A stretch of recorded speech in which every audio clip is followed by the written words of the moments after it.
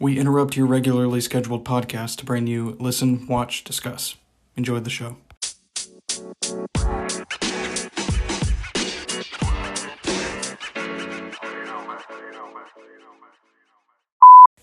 Hey everyone, it's Brent again, back with another episode of Listen, Watch, Discuss, the podcast where I talk about TV shows, movies, music, and what's new in the entertainment industry.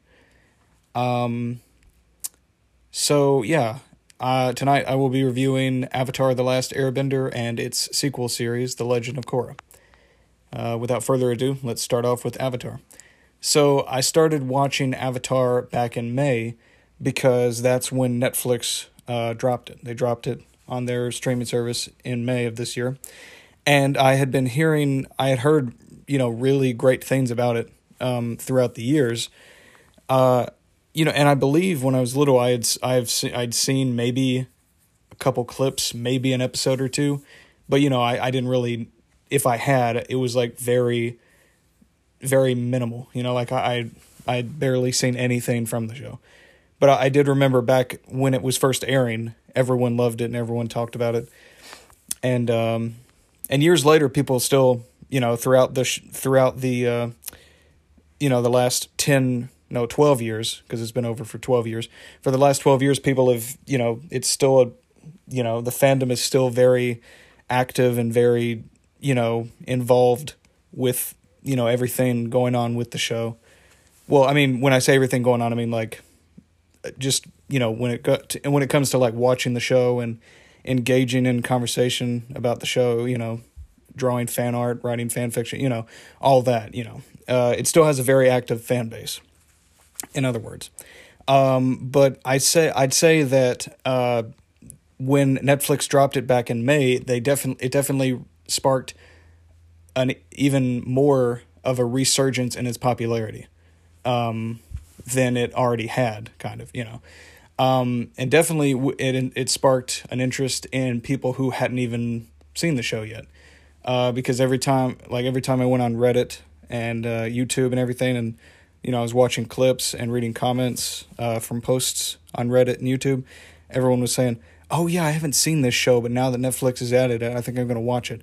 And then all the fans who had been there since the beginning, who had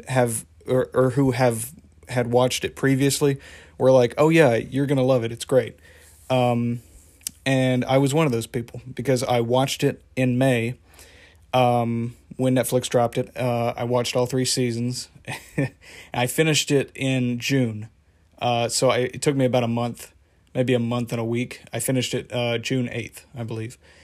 And they weren't kidding. It really is, in my opinion, one of the, and a lot of other people's opinions too, it's definitely one of the best shows of all time, cartoon or otherwise. But it definitely is, one of the best cartoons of all time.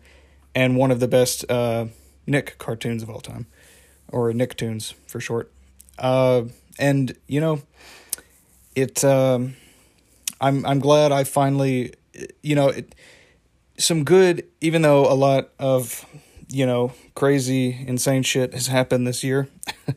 It's safe to say that, there has been some good stuff to come out of this year, Not everything, because everyone likes to be pessimistic and say, "Oh, well, this year's been terrible." And it definitely hasn't been the best year, but there has been some good that's come out of this year. And one of the things good that's come out of it is it's given people a lot of time it's freed up everyone's schedule to watch more shows, discover new shows that they hadn't watched before or might not have thought about watching before because they, didn't know if it would interest them or they maybe didn't have the time,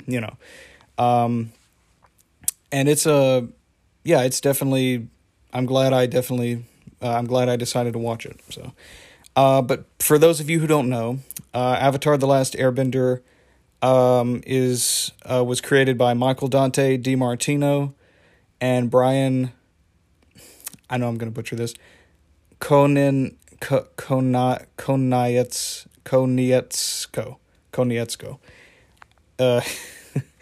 I'm sorry for anyone who knows how to pronounce his last name, and if I butchered it wrong, I apologize for that.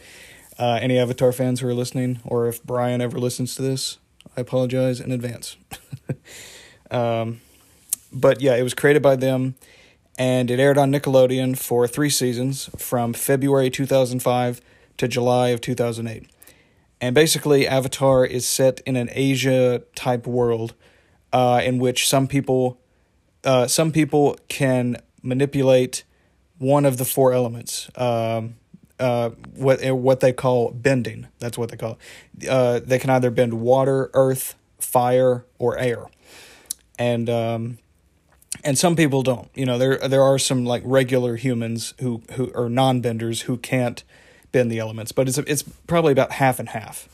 But there's this one person who has been there since the beginning of time, called the Avatar. And when an Avatar dies, they regenerate, they die. When the body of the Avatar dies, he or she, the body, dies just like anybody. But the soul, its spirit, goes on and into a new host, or it goes on into a new body, goes into a newborn baby, and then that baby grows up and becomes the next Avatar. So basically, the Avatar reincarnates every time he or she dies, which is pretty cool. But they can bend all 4 elements, unlike everyone else. And it's their duty to like restore balance to the world, or just keep the world in peace. Try to be a keeper of the peace. Try to make sure none of the 4 nations are attacking each other in any way, or stuff like that. But unfortunately, the Fire Nation has attacked the other 3 nations. And the war, and in an event called the 100-Year War. It's been going on for the last 100 years. And the Fire Nation has like a very tight grip on all the other nations of the world. And one day, the newest Avatar Aang, is found by these 2 Water Tribe kids, Sokka and Katara. And they find him. He's frozen in ice. He's like 12 years old. He's just frozen in ice with a giant flying sky bison, and part of and there's a good mystery too, because you're like, it already kind of intrigues you within the first episode, because you're like, well, why is he frozen in ice? Why has he been gone so long? Because we find out. But basically, they free him, and Aang, his name's Aang, by the way, Avatar Aang, along with Katara, Sokka, and a few other characters we meet a lot as the journey goes, as the show goes, band together to form Team Avatar, and fight the Fire Nation, and hopefully take down their big bad leader, Fire Lord Ozai, before he conquers the world. And they're trying to stop him from taking over everything or destroying everything. and yeah, so that's the basic plot. But yeah, like I said, it sets up, you're already intrigued from the first episode, because you're like, you want to know more about this world and how it works. Because like I said, not only are there these people who can bend, but you've got the Avatar who can bend all 4. And, you kind of want to know some more about, some of the past Avatars, like what were they like? Who were they? What trials and tribulations did they have to go through? How was the world different when they were around? And not only that, but you have this like budding romance between Aang and Katara, the Water Tribe girl, and which is very sweet, and it's a very well developed romance, and then you have Sokka, who's kind of the basically Sokka's he's the jokester of the group. Katara's kind of the motherly one, who's her and Sokka kind of, as brothers and sisters often do, they kind of bicker and fight, but at the end of the day, they still love each other. And Aang's the peacemaker. He's since he's an Air Nation, he's an air nomad from the Air Nation. They were more peaceful. His people were more peaceful, and he doesn't want to, throughout, a conflict throughout the show is that he doesn't want to, have to kill the Fire Lord if he doesn't want to. I mean, he has to stop him, but he tries to find a more peaceful way to end the problem, to instead of just taking his life, because everyone throughout the show is like, no, you got to kill him, you got to do it, and he's like, I don't know if I can do it. So that's a really good part of the story right there. It's a really good part of Aang's character development, is having to come to terms with he might have to do something drastic, but at the same time not having to resort to doing something drastic. He's trying to walk a fine line between doing what's right for the world and setting everyone free, and but also not having to kill if it's not necessary. And also another plot in the show is the Fire Lord's son, Zuko, and Zuko's uncle Iroh are banished from the Fire Nation. At first, we don't know why, and but they're banished, and Zuko's quest, at least for the first season, is trying to capture the Avatar and bring him to his father, so his honor will be restored, in his father's eyes.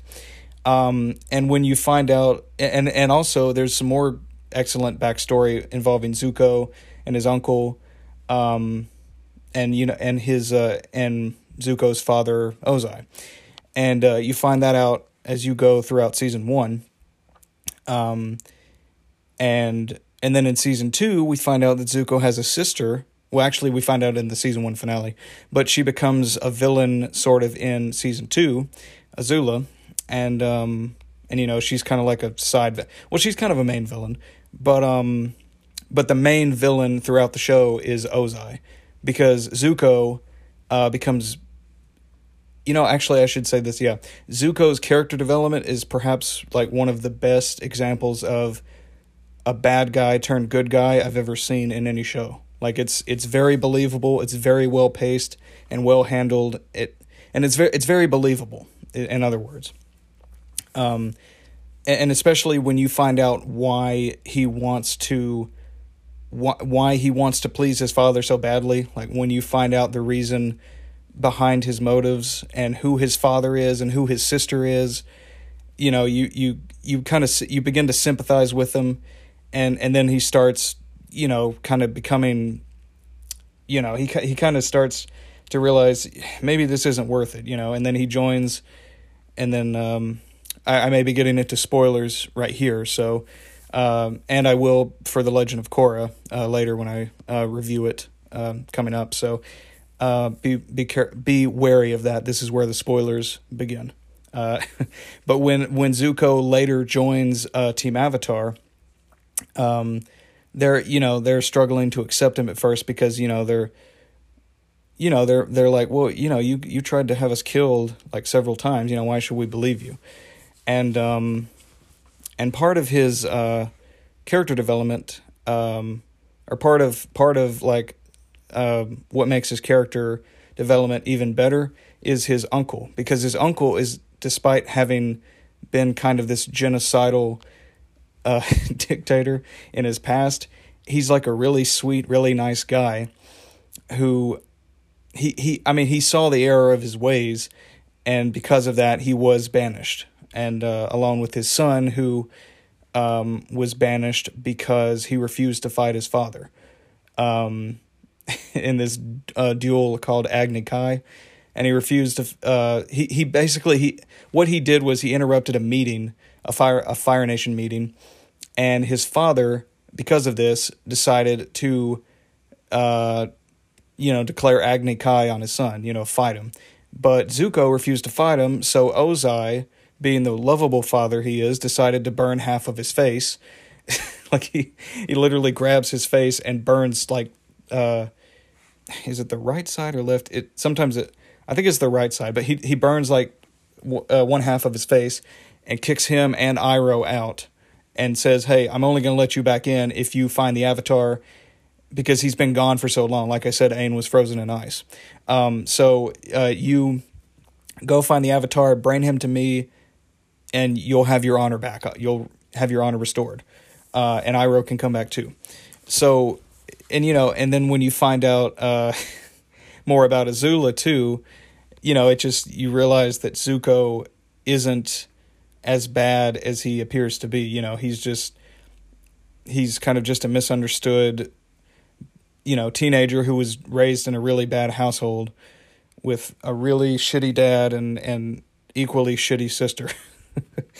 And but Uncle Iroh and Zuko's relationship is nice. He's a really wise old uncle who's just really calm and relaxed, and he just radiates wisdom and kindness wherever he goes. Even in season 1 when Zuko's kind of an ass to him. Doesn't really treat him that well. He's still nice, and he just sits and drinks his tea and spouts wisdom. And along with all these characters, we also have Toph. She joins in season 2. She's this blind. Now she's probably one of the best characters in the show.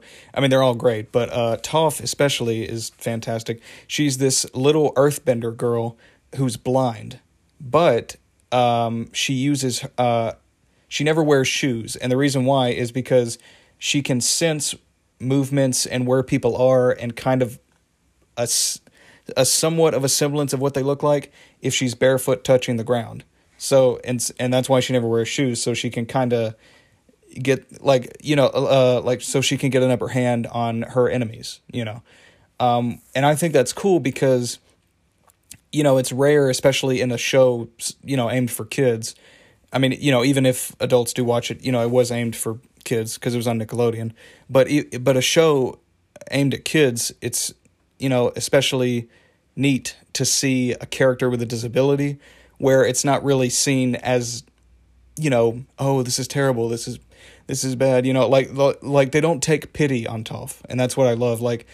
It's very rare where, I mean, it's not that it's very rare. It's almost non-existent where her being blind is a problem, and and none of the other characters make a big deal about it. They're just oh, she's blind, and what's funny too is that they make and what I like about this too is they make jokes about Toph being blind, but they're not at her expense. The jokes, whenever they make a joke about Toph, it's usually the fact that they forgot that she's blind.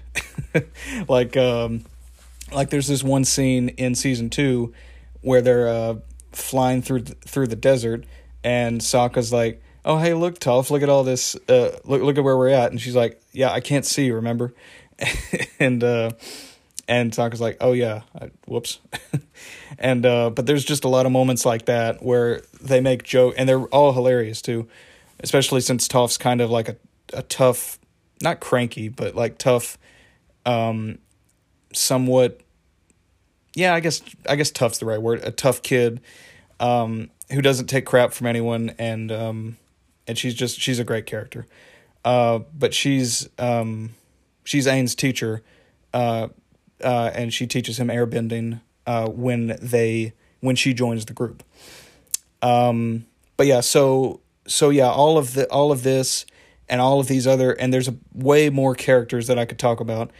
There's Mai, Ty Lee, Suki, Jet. But if I went into everything about the show and talked about all of the characters, we'd be here all night. So, but just know that it's a great show that's very well paced. It ran just. For just the perfect amount of time, 3 seasons, 20 episodes a season, and the finale was just this big epic movie. It was one whole episode. I mean, it was an hour and a half long episode, and it wrapped up everything perfectly. I mean, there were a few unanswered questions, but they were kind of left up to interpretation as to what would happen. But like I said, for the most part, everything was wrapped up flawlessly. And when I finished it, I was just left thinking, wow, that was a really great ending. I applaud you, show. That was just really well thought out and well executed. And I was sad when I finished because I'm like, well, I don't know what to do now. And then I found out that The Legend of Korra was coming to Netflix, and I was like, oh, okay, cool. So I guess because I knew that was the sequel show, but like with Avatar, I had never seen it. So I decided when it premiered, or when Netflix dropped it back in August, I'm like, okay, I'll start it and see what I think. And you know what I think? I think it is almost as good. It's not as good as Avatar, but it's pretty close. If I had to, and I'm not going to say the rating until the end, but if I had to rate the difference between them, like the Legend of Korra would be like half a point under Avatar. Like it's almost on the, to me it's almost on the same level of greatness as Avatar, as its predecessor. But basically, The Legend of Korra is about Korra, the next avatar after Aang, and she's born. Well, technically, it takes place like 70, 80 years after Aang's time. He's been dead for at least 20 years, or roughly 20 years, maybe 18, 19 years. And Korra, who's a teenager, unlike Aang, she's like 18, 19, she is a water tribe person. And also, I should say this, each avatar that comes into the world is born of a different nation. So, like, for example, the cycle, the four, like, each nation is represented once by an avatar, and then it goes through the cycle again. Okay, so, like, Korra's a water tribe. Aang, her predecessor, the avatar before her, was an air nomad. The avatar before Aang was from the Fire Nation, Roku, and then before him we had an Earth Kingdom warrior, or an Earth Kingdom avatar, Kyoshi, which she's badass too. We find out some more about her we find out some about her in the past avatars in the first series Avatar. But going back to Korra, so she's a water tribe girl.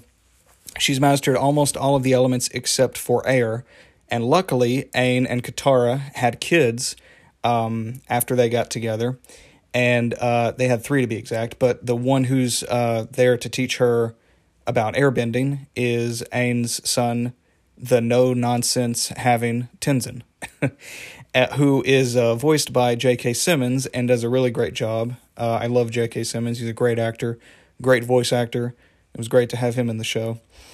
And it was, and he's really good too. I also forgot to mention, the Legend of Korra ran from April 14th, 2012 to December 19th, 2014. My bad, forgot to mention that. But yeah, so she's trained, or she's being trained by Tenzin, and while she's being trained by him, she befriends Mako and Bolin, 2 brothers. Mako's a firebender, and Bolin is an earthbender, and they live in. Oh, and then she befriends Asami, this girl who's the daughter of the daughter of this very rich guy who owns this company called Future Industries. This tech company that builds all these types of machines and everything, and basically the show is just following her and her friends, the next team Avatar, and Tenzin and her parents. We get a lot of side characters, probably even more in this show than we did in Avatar, especially more that follow along on the journey. But it basically just follows her, trying to be the Avatar in a world that has been used to having an avatar for so long. Because one difference between this and Avatar, or this show and Avatar: The Last Airbender, was that in Avatar, the Avatar, or AKA Aang, had been gone for 100 years. No one knew where he went. He had just up and vanished to them. But really, he just he got frozen in ice. And we don't. And he was running away from his responsibility because he felt like it was too much of a burden to bear, with him being 12 years old and all. But but with Korra, where Aang was like peaceful and kind of skeptical of kind of skeptical of killing. Not saying like Korra's a killer, but like she's more determined, she's more confident, and she's more willing to jump into action and defeat her opponent, whoever that may be, than Aang is. Where Aang was more of a pacifist, Korra's more of a Korra's more of a fighter. She's more of a free spirit, she's more of a and she's tougher, and that's what I love too, is that they're not the exact same character. I love how they didn't just copy and paste Aang, into Korra. She's her own person, despite being the Avatar, and I love that. But yeah, and one thing I do think that The Legend of Korra does better than Avatar is the animation, and that makes sense considering the fact that The Legend of Korra premiered 4 years after Avatar ended. And but the animation's just really fluid and really well, animated, for a lack of a better word. And it's beautiful to look at it in certain parts. And Avatar was too. I mean, the backgrounds were very well detailed, and the character movements, while maybe a little not choppier, but maybe a little less fluid, still looked pretty good. I mean, it still was animated very well. This is definitely animated way more fluidly though, and you can tell the budget. There's a little bit more of a budget, especially with scenes in Republic City, where there's this there's some CG, clearly some usage of CGI, but they blend it well with the with the 2D animation. And I also love too, if I may compare and contrast the two some more, I love that in The Legend of Korra, the fact that, like I said, obviously there had to have been a time skip for there to be a next Avatar, because Korra couldn't exist without Aang having passed. But I love how, in the amount of time that's passed, how much different the world of The Legend of Korra is versus the world of Avatar. Because in Avatar, it was, like I said, it was set in an Asia-type world, and Korra is too, but I mean, but Avatar is set in an old, Asia-type world, and really, the only technology that there is the Fire Nation, and all they have really are blimps, but they're like World War I blimps. They're like really old school style blimps. And they don't really have that much more technology. I mean, they have some tanks and stuff, but they're not too high tech, and everywhere else. And, because like I said, the Fire Nation had such a grip on the other nations of the world. None of the other nations really had access to any technology. They couldn't really develop any more than they could because of, the, overbearing presence of, the Fire Nation. But when we skip 80 years later to Korra, you can see from the first episode when Korra goes to Republic City, you can see it looks like San Francisco and New York City. It looks like all the cities we have now.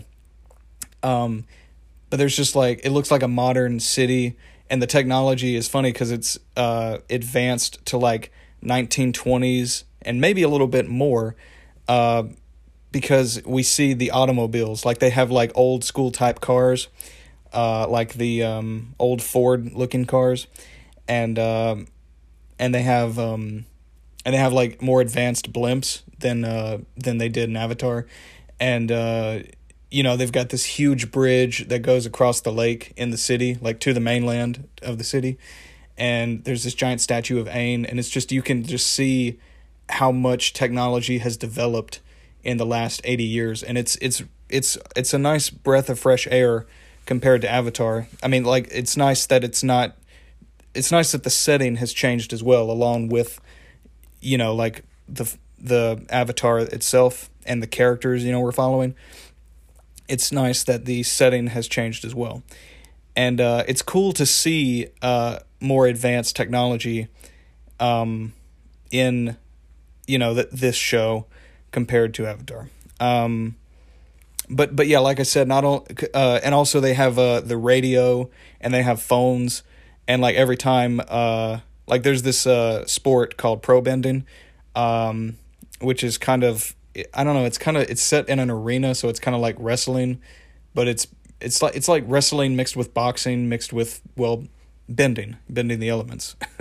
And it's a pretty badass sport. It's pretty cool. We could see that a lot in the first season. But we see that, and every time, like the sports announcer, every time he talks, he sounds like those old school radio announcers. He talks in this really high pitched voice. Oh hey, look, the Fire Ferrets are down by 2 points. What are they gonna do? They better not step off the edge. They better not fall off the edge. I gotta get their leverage back. Like he talks in that kind of high pitched voice that radio announcers back in the 20s, 30s, 40s, I guess maybe even 50s too, talked in. And the reason why was because like the microphones were, I think, more sensitive back then. But it's just, it gives the show like more of an identity and makes it stand out more than its predecessor. The setting, the more fluid animation, the characters, you just get a sense of, oh yeah, this is set in the, like, you get a sense that, yeah, this is set in the world of Avatar, like it's in the same universe, but it's still its own thing.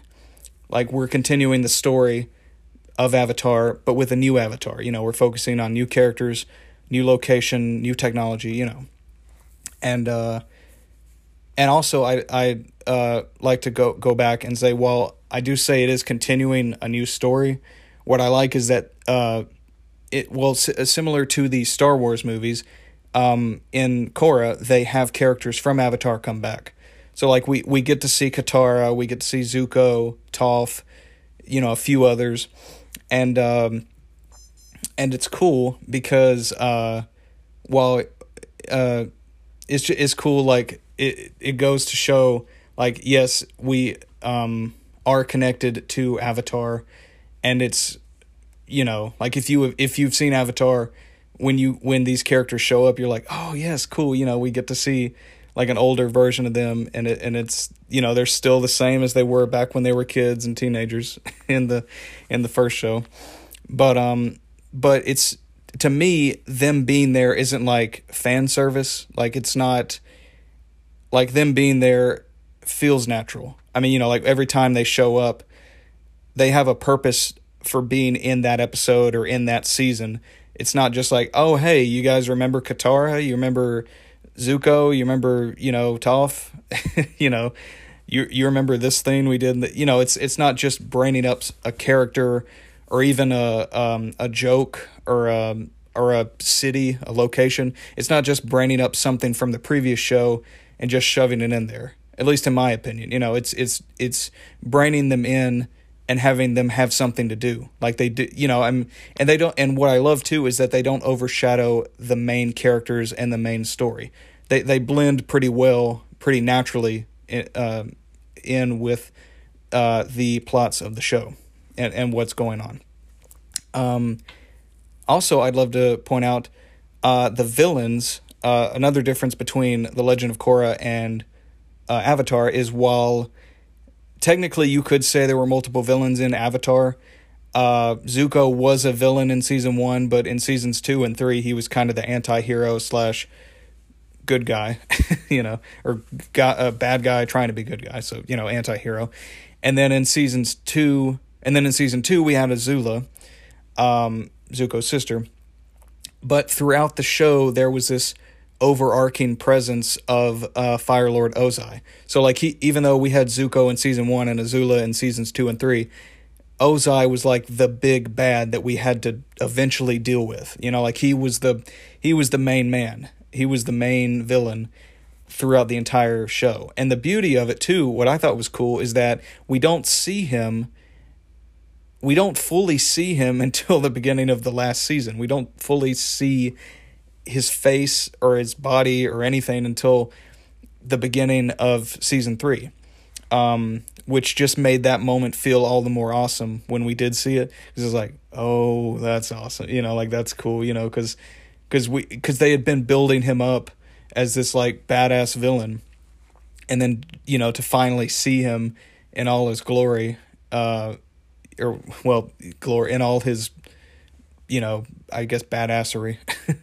it was cool, and so he was like, and that's also with Avatar too. Is like we had there were some side quests, but we had this main story that we had to tell, and we knew from the first episode, well, maybe not the exact first episode, but we knew from the first season where it was eventually going to end up. Aang was going to have to battle Ozai for control of the entire world, or for freedom for the rest of the nations. But with Korra, each season has its own villain, and each season kind of has its own story, but each season is also not loosely, but each season is tied together to the next. And the reason why is because the creators weren't sure how many seasons Nickelodeon was actually going to give them. So they kind of left each season, they kind of wrapped everything up for each season, while at the same time still leaving some cliffhangers and some things left unanswered. Some possible cliffhangers just in case they were picked up for another season. So if they were, they could come back and start up a new plot. So that's why if you watch Avatar and then The Legend of Korra, there's a slightly noticeable difference between like the story from Avatar and the story from Korra.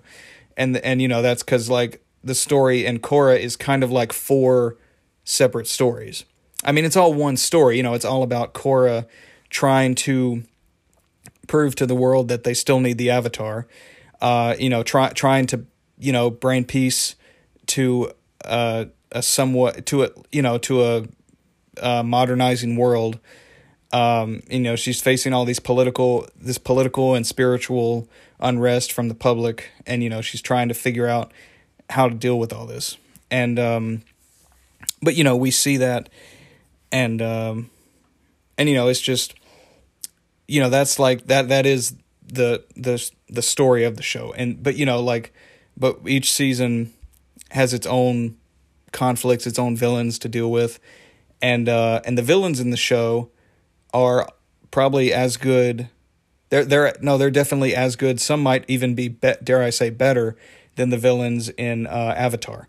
I mean, you've got Amon, this very menacing masked dude who can blood bend people, and wants to like create a divide between the benders and the non-benders of the world. You've got Unalaq, Korra's uncle, who he has his own weird agenda where he thinks Korra isn't, she's embraced the physical side of being the Avatar, but ignored the spiritual side. So he's got his own plans in season 2.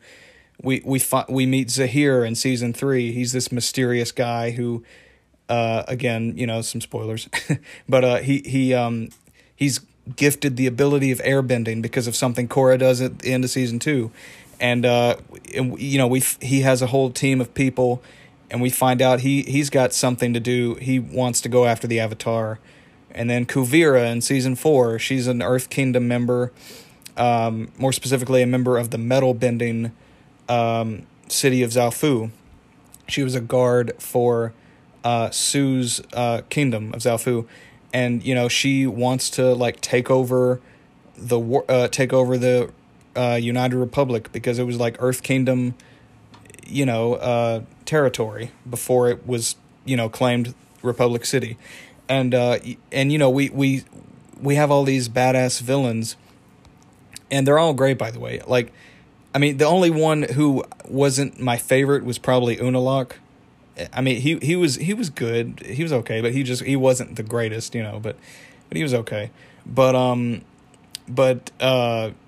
each season had a great villain or good villain, and I feel like the creators did a good job tying the season's stories into one cohesive story. At least to me, it felt cohesive, and each villain kind of, and they did a good job setting up the villains too. Like whether it was in the season before they became the villain, or the season premiere of when their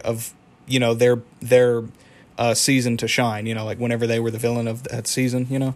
They did a good job setting them up, and they set up their backstories for why they either want to capture the Avatar, kill the Avatar, or just take over the world, or like conquer territories. Like they set up their goals well, and they had really good they had really good motives, and their conflicts with the Avatar were really great because they all kind of had their own, like I said, agenda with her. They had their own plans for Korra, and their own plans in general. So, but yeah, and also I love the side characters too in Korra, like Tenzin's sister and brother, Kaya and Bumi. They're great. His wife Pema is hilarious, or she can be hilarious. She hasn't shown too much, but we do see her throughout the show.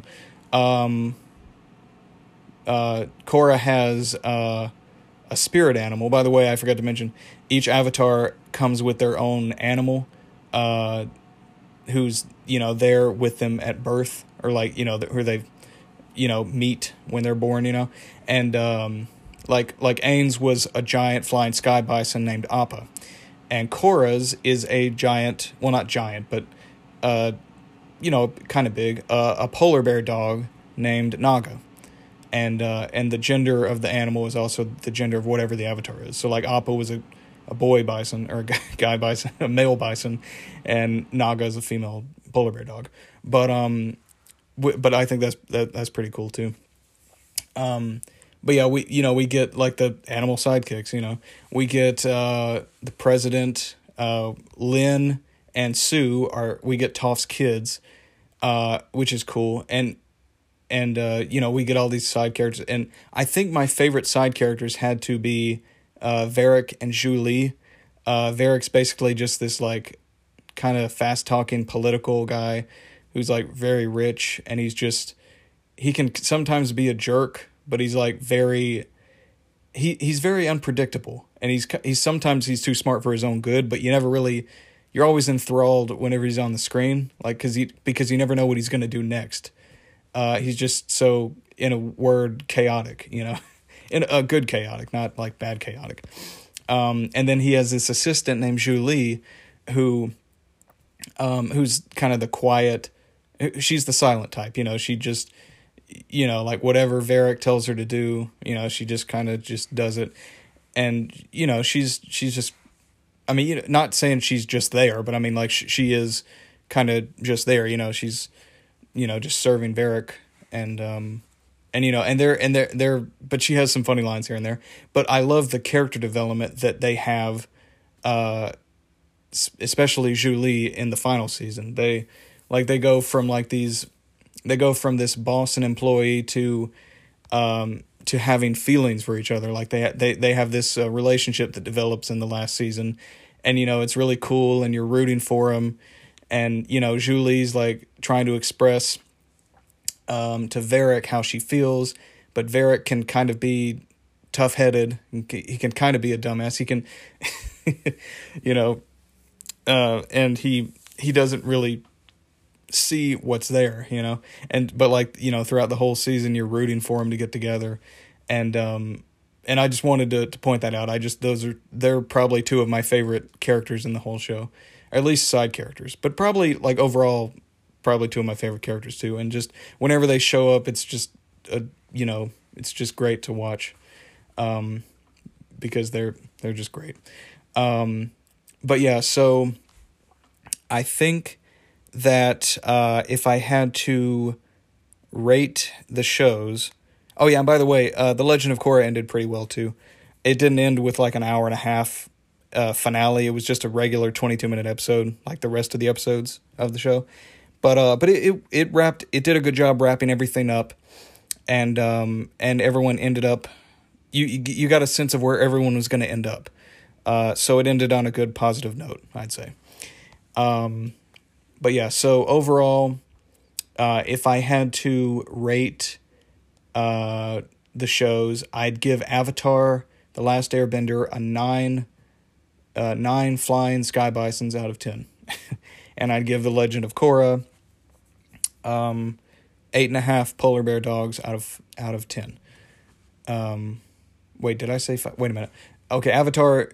No, I think I said it right. Okay, yeah, Avatar: The Last Airbender is 9 sky bisons out of 10, and The Legend of Korra is 8.5 polar bear dogs out of 10. Sorry, for some reason I thought I said Avatar was 8. It was 9 out of 5. But anyway, but yeah, so yeah, like I said, Avatar is a little better, but The Legend of Korra is like really close, and in some ways it's like neck and neck with it, at least in terms of like the quality of it, of the animation. Maybe the animation might be even, like I said, even better, but it's on the same level of quality in terms of writing and, continuing what was already a great show, and The Legend of Korra is a show that stands on its own, but at the same time continues from from its predecessor in a great way. And like I said, they're both great.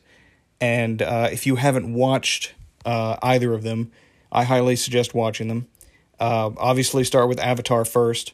Then when you get done with that, watch Korra, or watch The Legend of Korra.